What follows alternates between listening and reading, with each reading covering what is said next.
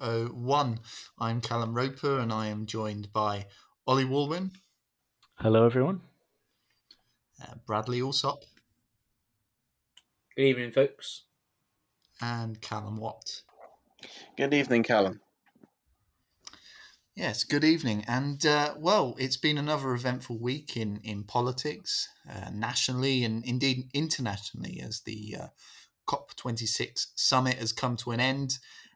Just this Sunday, when we're recording, we've finally got some announcements from the summit. So we'll be looking at the end product in this podcast. We'll be devoting essentially the whole podcast to analysing to see what's come out of it, what's gone well potentially, and also we'll be looking at what could have been done better. Certainly there's been a lot of wrangling in the last few days in terms of what exactly are the commitments, certainly on things like coal, certainly on other major commitments that certainly we were calling for. Maybe there's no commitments whatsoever. So we'll be looking through the results of COP26 and really getting an understanding of where we are now and what does this mean for the next few decades, and whether we're going to actually be able to halt the rapidly oncoming climate crisis that we see on our horizon.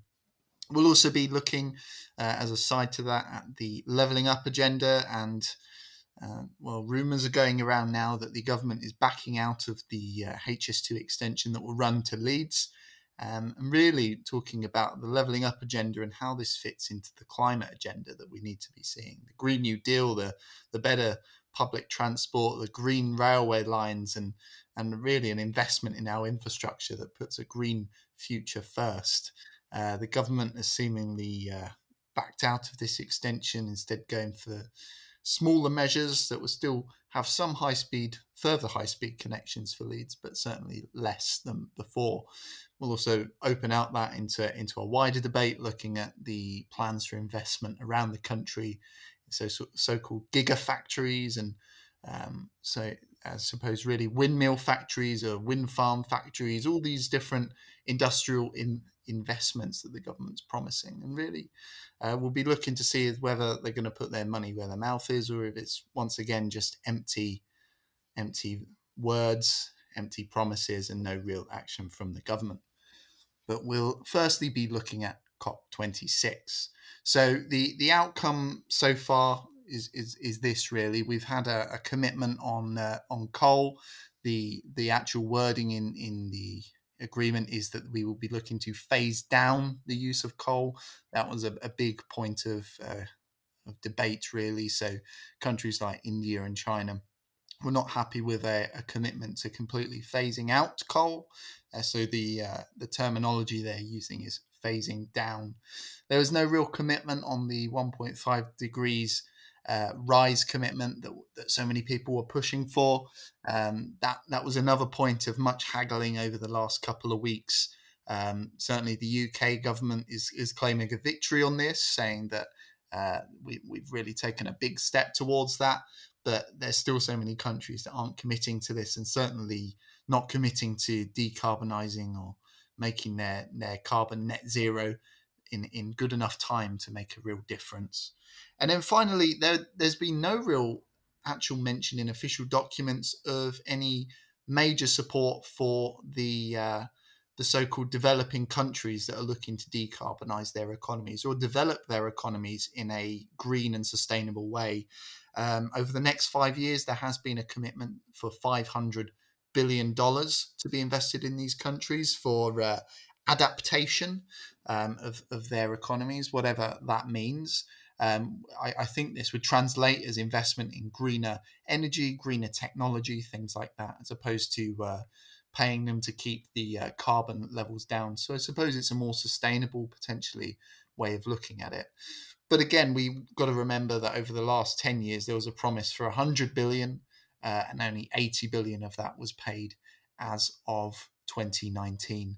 So, Ollie, what's your takeaway from the COP summit? Is this something that we can be celebrating the outcomes of, or is it certainly something that we should be worried about, that the commitments made are nowhere near enough? Well, that's a good question. Certainly people are praising it, especially the people such as Boris Johnson, who obviously needs it to be a success as one of the biggest points of his prime ministership. And then there's also people like John Kerry, the climate envoy for the United States, is praising it as a success. But whether it can be considered a success, I mean, we've got this document now, which outlines quite a few different areas from emissions cuts to coal, to adaptation and climate finance, and this whole COP has been about reaffirming the the the pledge to keep the warming below 1.5 degrees above pre-industrial levels. And you know the analysis, some very credible analysis, which shows that current policies would be on track for 2.4 degrees of warming, which would obviously be catastrophic. But that's not as much as it has been in the past, which I think in the 90s and the 2000s, it's previously been on track for 3 degrees and even up to 4 degrees of warming, depending on whose reports you read.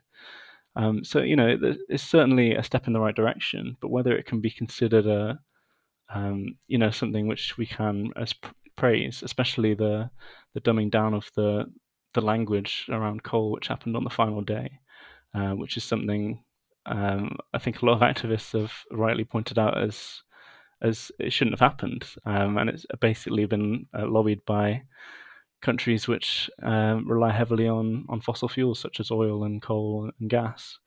So it is a shame, but whether I don't know how much a difference one little word would make. Maybe that's like really important, and that's what countries, really cling to every word of the agreement.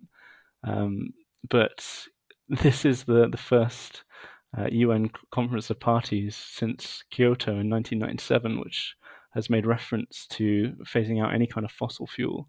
So I think that in itself tells you a lot about what you need to know about how serious we can take this, how countries are still heavily reliant on fossil fuels, and cutting emissions into the future. So it's really quite hard to gauge how much of a success we can call this. But it's rightly gained a lot of media attention, and hopefully it does some part in educating people. And that's, I think, what we can hope for, to put further pressure on the government in the future to move forward. Absolutely. And just to quote Boris Johnson, who gave a press conference today, he said that this was the death knell for coal use going forward, which did raise a few eyebrows. Ed Miliband saying that what he was doing was overspinning and under-delivering. Certainly, Bradley, do you think that he's been overspinning and under-delivering? I mean, if you could sum up Boris Johnson's premiership in one phrase, I think you'd be onto a pretty good winner with that sentence, really. Look, this is what Boris does, and I think this is probably why Boris was so excited to host COP in the UK. It's all part of his optimistic premiership. Global Britain, that's outside the EU, but still a global Britain. Look, it's all nonsense, isn't it? Really, what's been agreed today at COP? After 2 weeks of wrangling, and not just that, it's not as if it's the first time world leaders have come together. This is after decades of being warned in the starkest terms by scientists and activists and indigenous communities and people around the world. This is a death sentence for hundreds of millions of people. It quite literally that's what it is. A misery for billions more throughout the century. If this is the best we can do. Now I've been trying to find out if progress has been made on that finance issue, and a couple of other things. I think details are still filtering out, so I can't quite find it on the BBC website whether that's been agreed. But you look at the US; they've consistently spent more than 500 billion on their military a year, for years now. And then countries are still wrangling around finding 100 billion for countries to support them. By the way, we should have stated in the last podcast that is 100 billion a year, not 100 billion lump sum, which obviously changes it a lot. But still, even a year, 100 billion is, it's pennies in terms of the global economy. If you look at the economies of the G20, and the spending of the G20. Probably the military spending alone, it's nothing. It's a seventh of what the US spent on its military, less than a seventh of what the US spent on its military in 2019. So we've got world leaders patting themselves on the back tonight, and talking big on climate change and talking as if they've got it. They haven't. 2.4 degrees is a death sentence for hundreds of millions of people throughout the course of this century. Not to mention the misery, of places in the tropics, around the equator, in the Middle East that will become virtually unlivable for human life. Large chunks of them, those areas. The loss of biodiversity, the loss of ecosystems, the economic impact that's going to have, the conflicts it's going to produce, the cities will lose to rising sea levels. It's unconscionable. Yes, this is progress on Paris. It is the best we've seen yet, but we're running out of time to wait for better. They are meeting again next year to update some of these things. But we really need to stop messing around now. We need a concrete plan, and we should have had it for years now. And the longer we wait, the higher the seas will rise. And I said on the last podcast, with 2.4 degrees, if that's the estimate, and I think that also the people that did that estimate said that's based off their 2030 pledges. And then if there was someone on Novara Media, someone that saw this morning. Well, I was listening to it this morning. But then if they then have a straight trajectory down to net zero from those 2030 pledges to 2050, then we could potentially be looking at 1.8 degrees. But obviously that's a really big assumption. But even the 2.4 degrees is a massive assumption as well, because all of this is just warming up at the starting line. Right, the race hasn't begun yet. Global emissions are still going up each year. The pace at which they're going up has declined rapidly, but they're still going up each year. Until we start to see declines in global emissions, we've not really got off the starting line on climate change. So 2.4 is catastrophic, but it assumes that governments actually do everything they're saying they're going to do in this. Which, take our government, for instance, I certainly don't have any confidence in. We've certainly not seen the evidence of that so far. And I also think there's, like I said last time, there's all sorts of feedback loops to do with climate change that we're still, discovering, and the scientists are still trying to get their heads around and appreciate, which I think is going to make, if you aim for 2.4, you possibly will get higher than that once feedback mechanisms start kicking in. And also, what if things go wrong? What if there are unforeseen disasters? What if, when you plan for something, you build in place contingencies? What if things go wrong and we can't quite meet that 2.4? If we're just clinching a deal that just about gets us 2.4, that probably actually there's lots of things that could go wrong that actually mean we end up with 2.5 or 2.6 or 2.7. Then you have potential feedback mechanisms in. You're potentially looking at in the high twos, maybe even 3. So really, what I would want to be seeing in an ideal world is a set of pledges that get us to 1.3, 1.4 degrees of warming. So you've got a little bit of wiggle room to still, for things to still go wrong, and still hit 1.5. So we're very far away from where we need to be, and world leaders today can pat themselves on the back all they want, but yet again they have reviewed the death sentence for hundreds of millions of people that they have signed in previous COPs, and decided they are still happy with it, as far as I'm concerned. Yeah, no, I think that on the back of that, certainly, as a world, we have to consider the ramifications of COP26, and the fact that, despite the fact we've been told, certainly by the media and by the politicians, that this is an incredibly aspirational set of goals, targets, commitments that we've established here over the last couple of weeks, they're still nowhere near where we need to be. And I think that's the biggest problem, is that we're potentially fooling ourselves that we've solved the issue before we've even started. And that's the biggest worry for me. And just to touch on those millions, hundreds of millions of people that will be impacted by the climate crisis and the heating up of the earth and the untold unnatural weather events that will be occurring, there's still nobody talking about how are we going to address the issue of climate refugees, which will be a big issue over the next couple of decades. how are we going to support them? How are we going to ensure that they have a safe place to call a home when their own home has been scorched or flooded? So that's certainly something that we have to consider. Callum, what's your takeaway from it?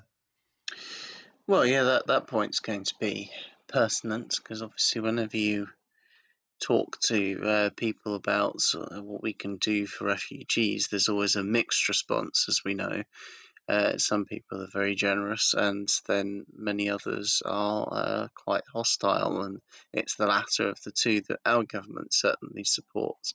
But on the issue of COP itself, it was very strange to see our government almost on the progressive side of things when it comes to these conferences. But ultimately, it's been a failure. COP26.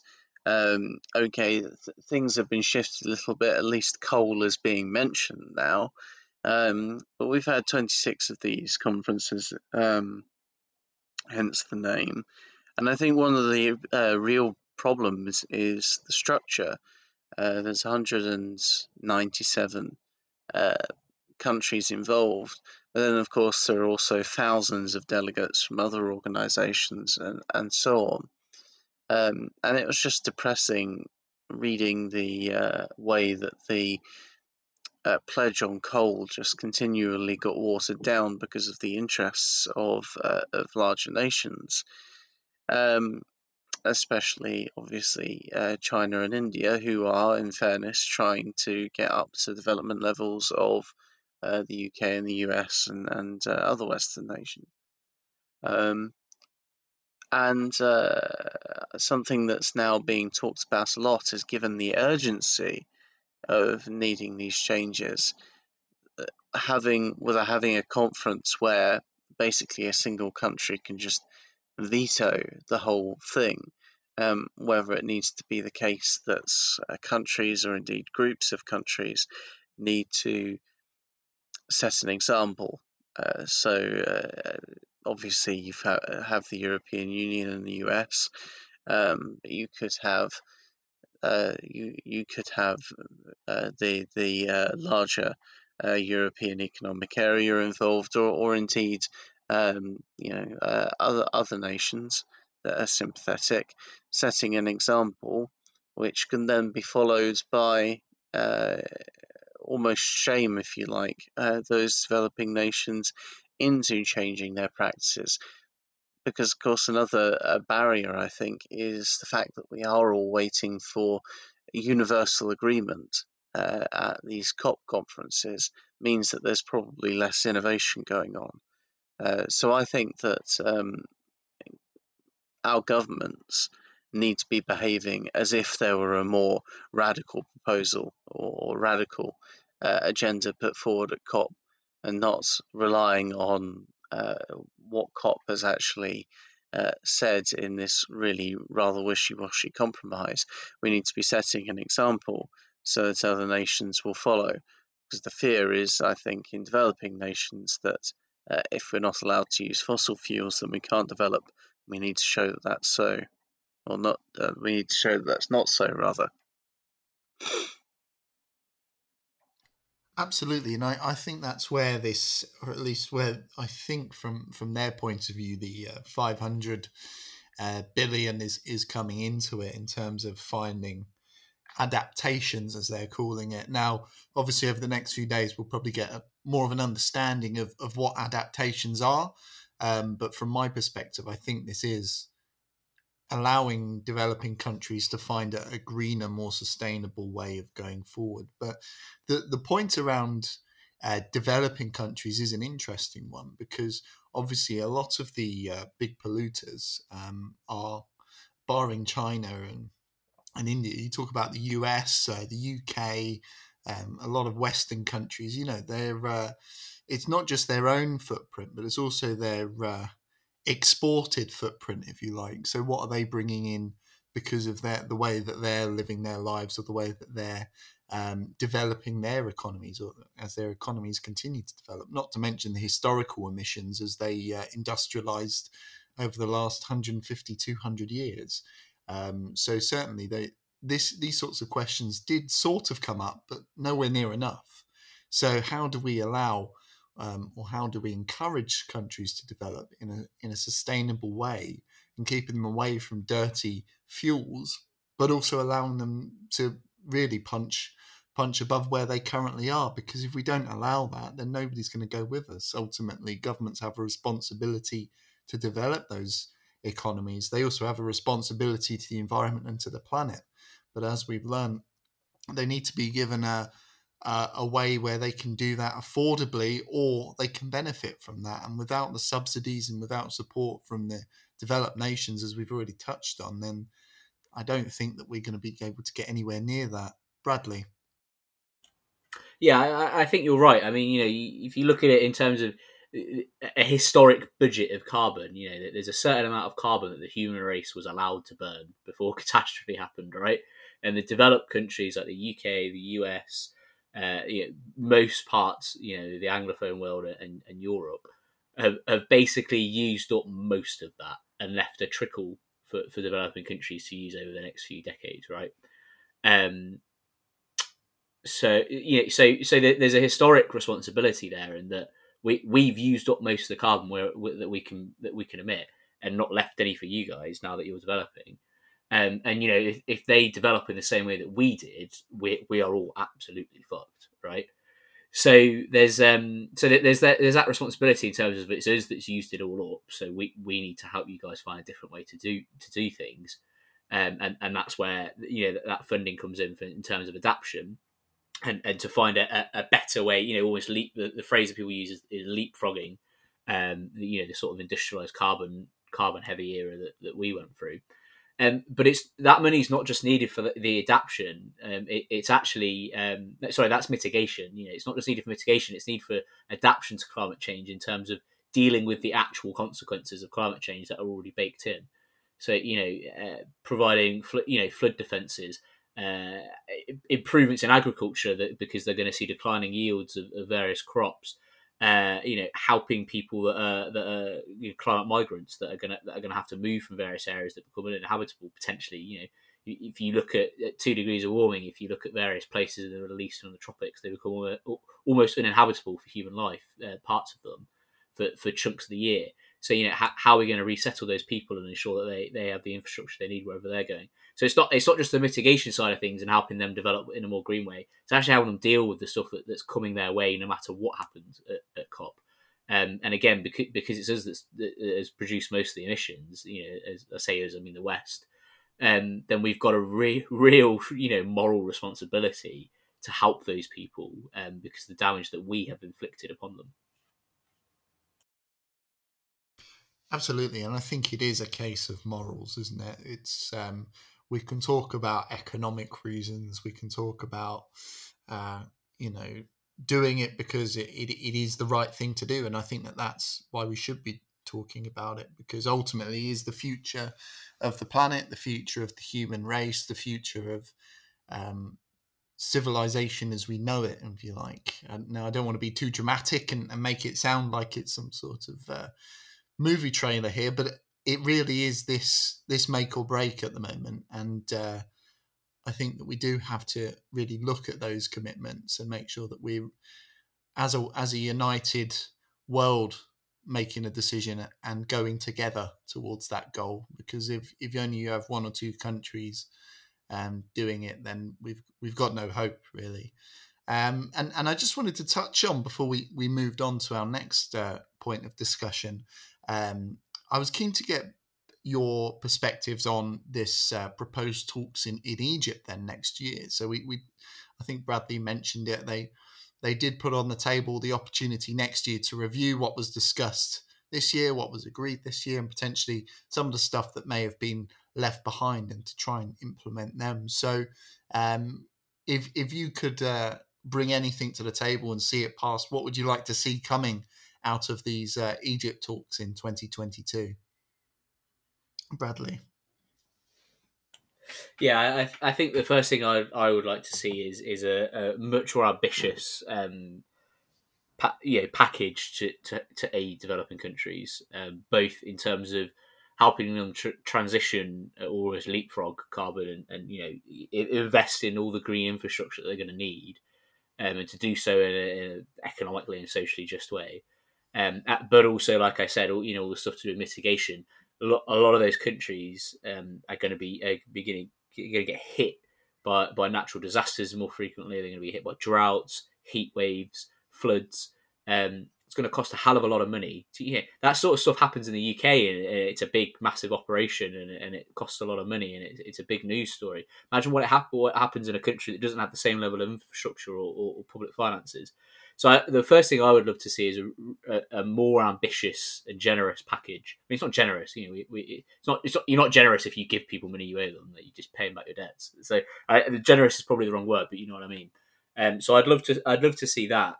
And I mean, it's simple, really. What we need, we need a set of pledges by countries that get us to 1.5 at least. I mean, like I said, but building in things going wrong and feedback loops. You want 1.3, 1.4.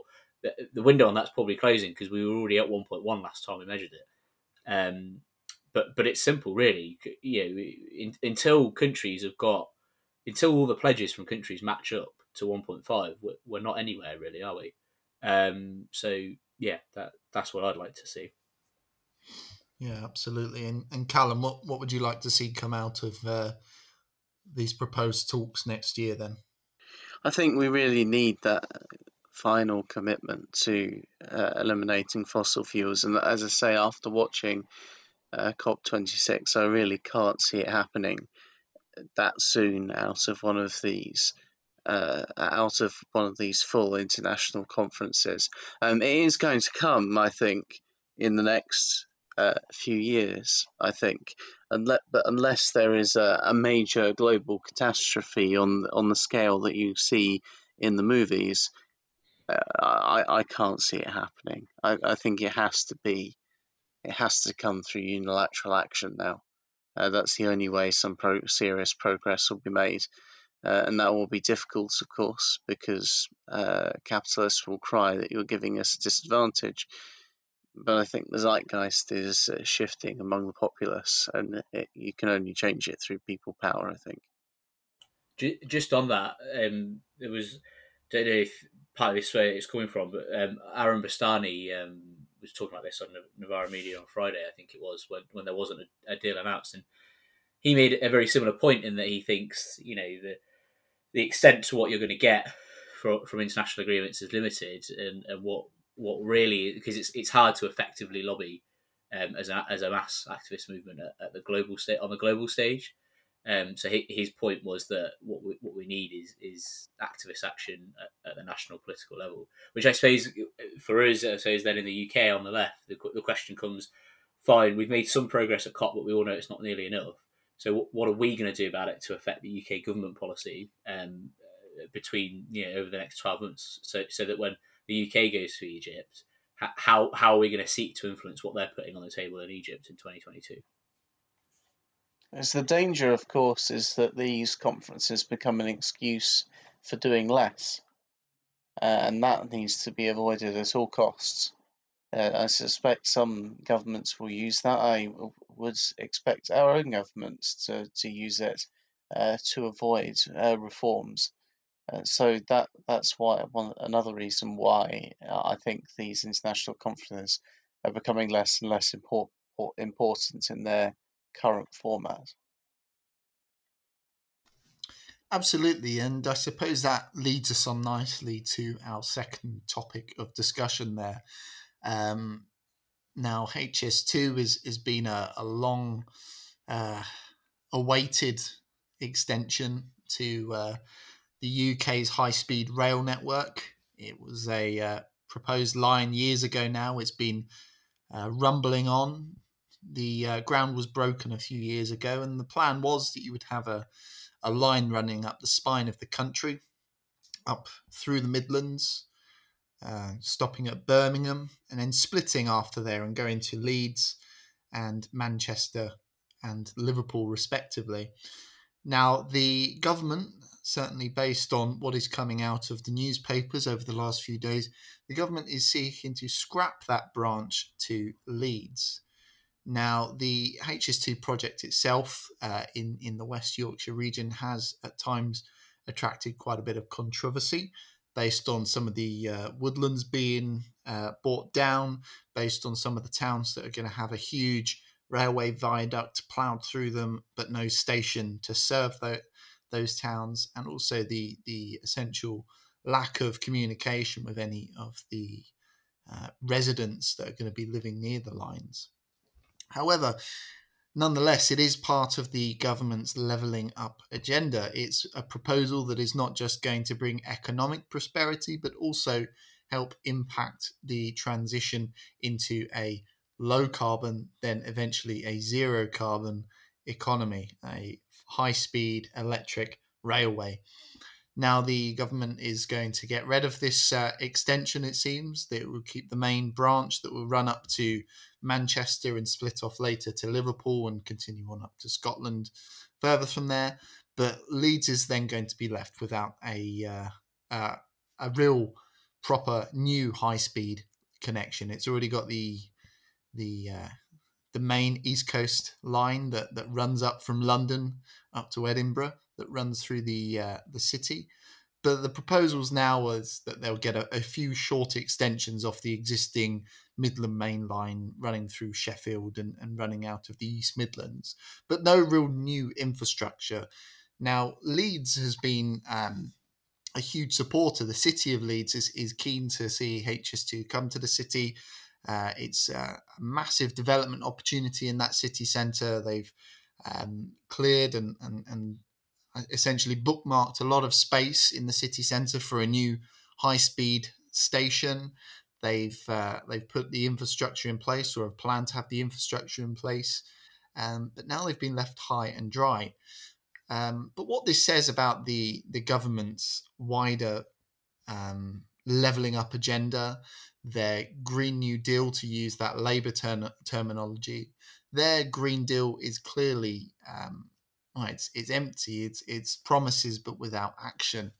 The line extension to Leeds, which is a very bustling and aspirational city, it's a Labour city, it must be noted, as is Manchester and Liverpool.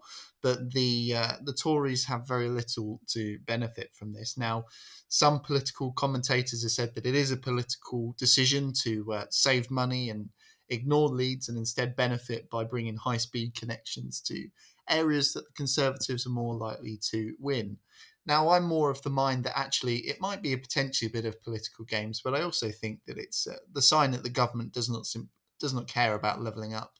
They don't actually care about the levelling up agenda. It's, again, just an empty catchphrase, but there's no real funding, there's no real aspiration for these areas of the north that need the connections and need the funding now if we're going to bring down the CO2 footprint, and if we're going to level up, to use that phrase, in terms of jobs, in terms of the average income in these areas, in terms of affordable housing, in terms of good quality work as well, and to make these places a hub of prosperity.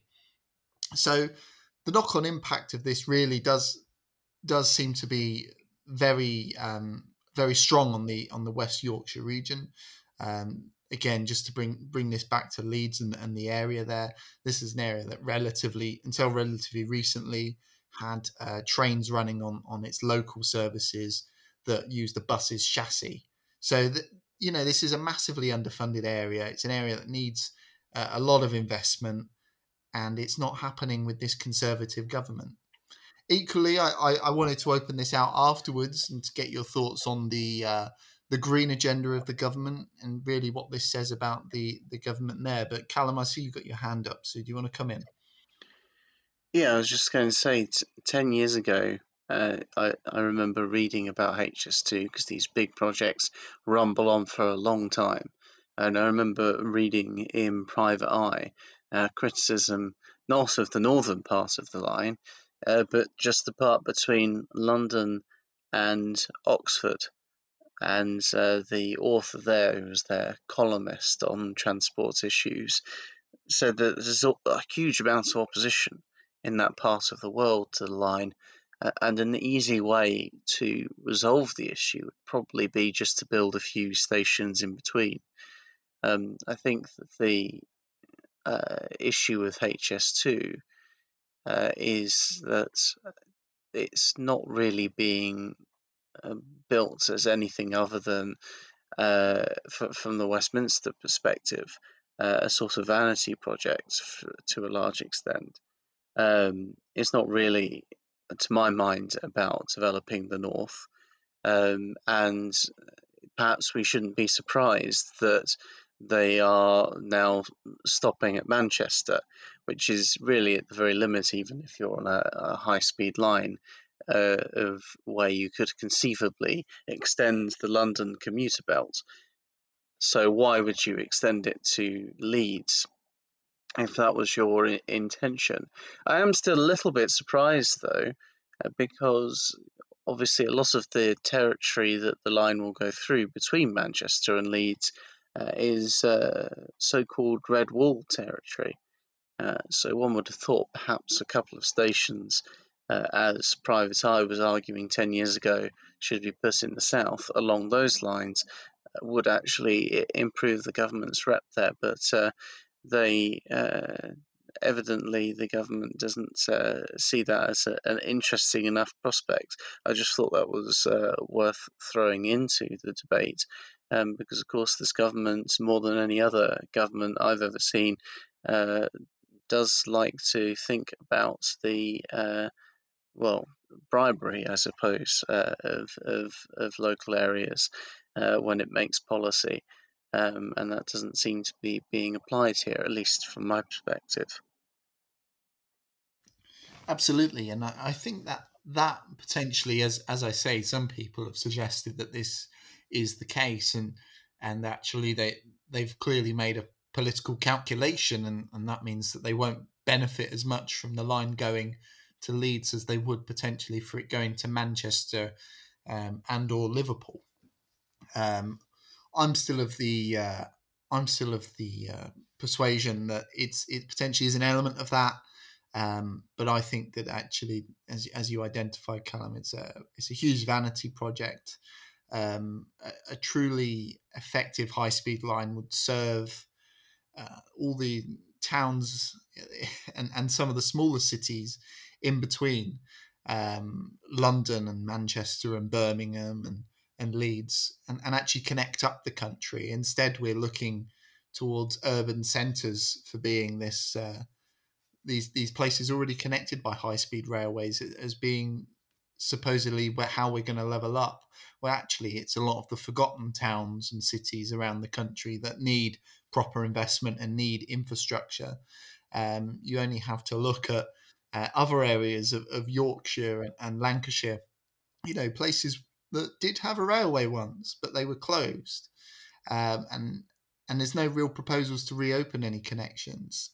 So still, if you want to get a train to London and you live in the middle of nowhere, or actually in quite a large town that doesn't happen to have a railway, then you've still got to get a bus, or in most cases, you've got to drive because the bus service is appalling.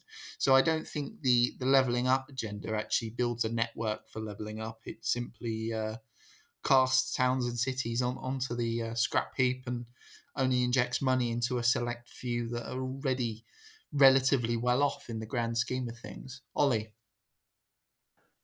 Yeah, it's really interesting. I was on the train to Leeds yesterday, incidentally, which was I enjoyed it. I hadn't been on a train in a while, but there is just such a massive disparity of wealth and investment in this country, as you rightly noted at the beginning. I don't know how it's not a bigger scandal that they use such powers on MPs to threaten them with funding for their constituencies. It really should not work like that at all. And it shouldn't be that they had to fight over funding in the first place.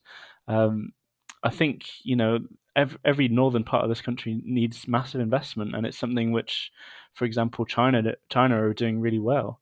They've got over 38,000 kilometers of high-speed rail, which is very low carbon. And that's down to their investment. Almost every city in their country is connected with this high speed rail. and they really lead the world on it in that respect.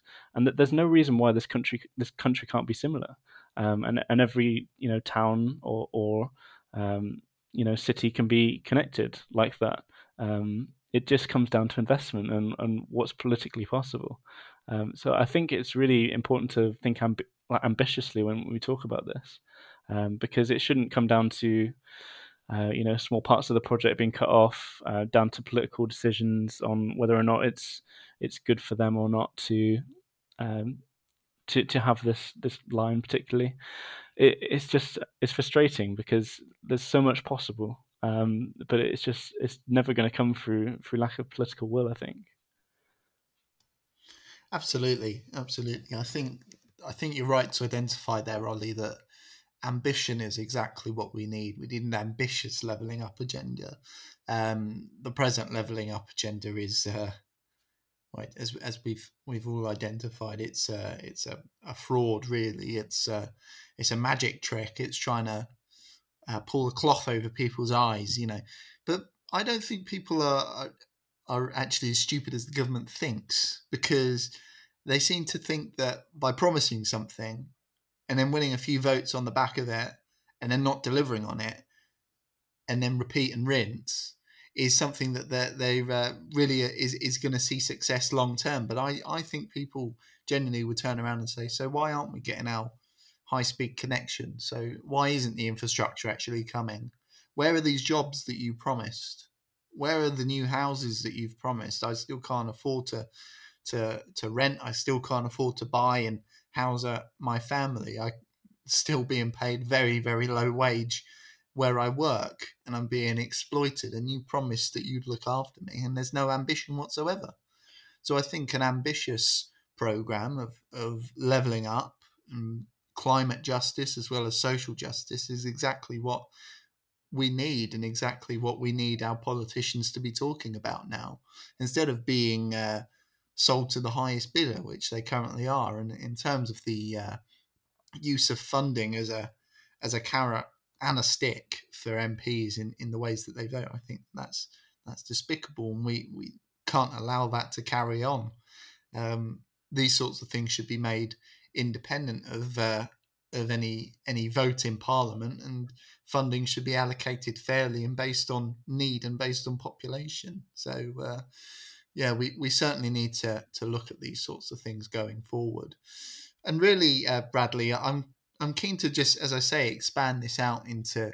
So Ollie says that we need an aspirational approach to this, but in terms of the broader fight against the climate crisis, where do we go from here then? If the government is already backtracking, and we've only just had a COP agreement come out, and already they're backtracking on a number of major zero carbon investments that they're looking to bring in.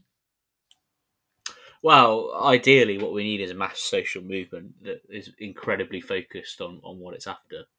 And I think something like the Green New Deal that was in the 2019 Labour Manifesto is a good starting point. I by no means suggest it's perfect in every aspect, but so for starters, we need the Labour Party, as I've said on this podcast before, putting a Green New Deal front and centre of everything it does. Basically, it encompasses so many issues, but gives them that narrative that ties it all together that we just didn't quite get across the public in 2019, I don't think. I think a lot of people within the party and activists were very aware for themselves what their narrative was. We're in exceptional times. We need radical solutions to radically transform the country, democratise the economy and politics, and redistribute wealth away from the wealthy that are destroying the planet. Basically, I think a lot of activists probably knew what their narrative was, but I don't know if we always got it across well in campaigning in 2019. And of course, Brexit didn't neatly fit into that narrative either, and that was a massive issue during 2019. So I think Green New Deal gives us that narrative to tie all these socialist policies together.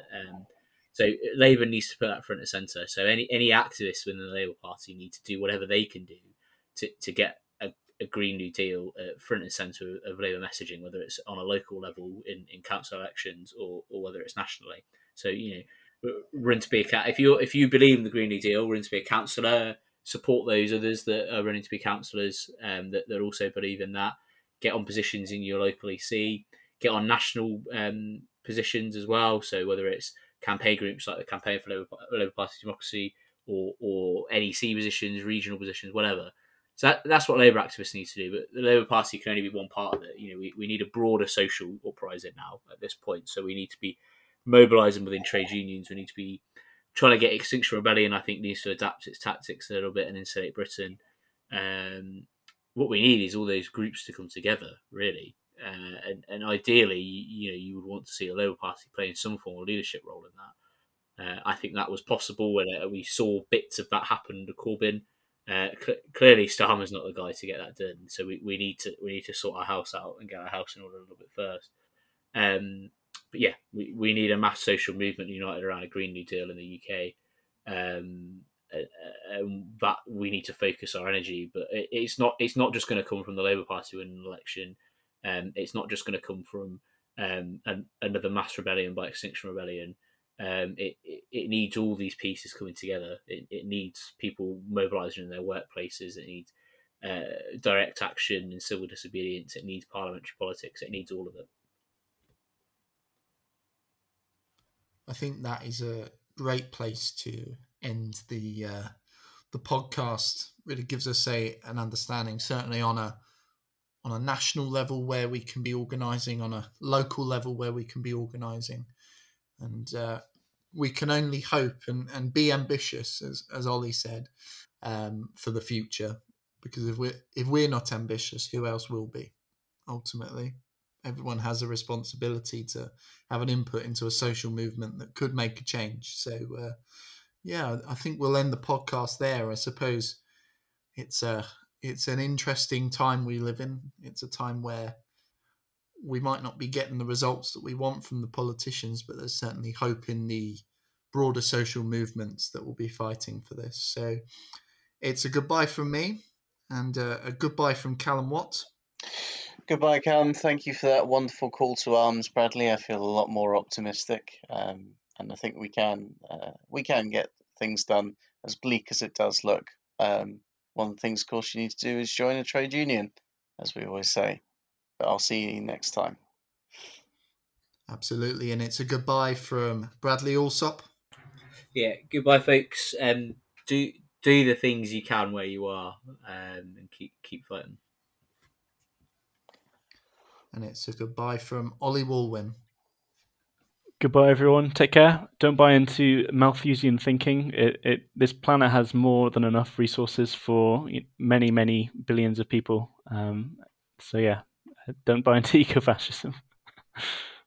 Absolutely. There we go. What a note to finish on, and we'll see you next time.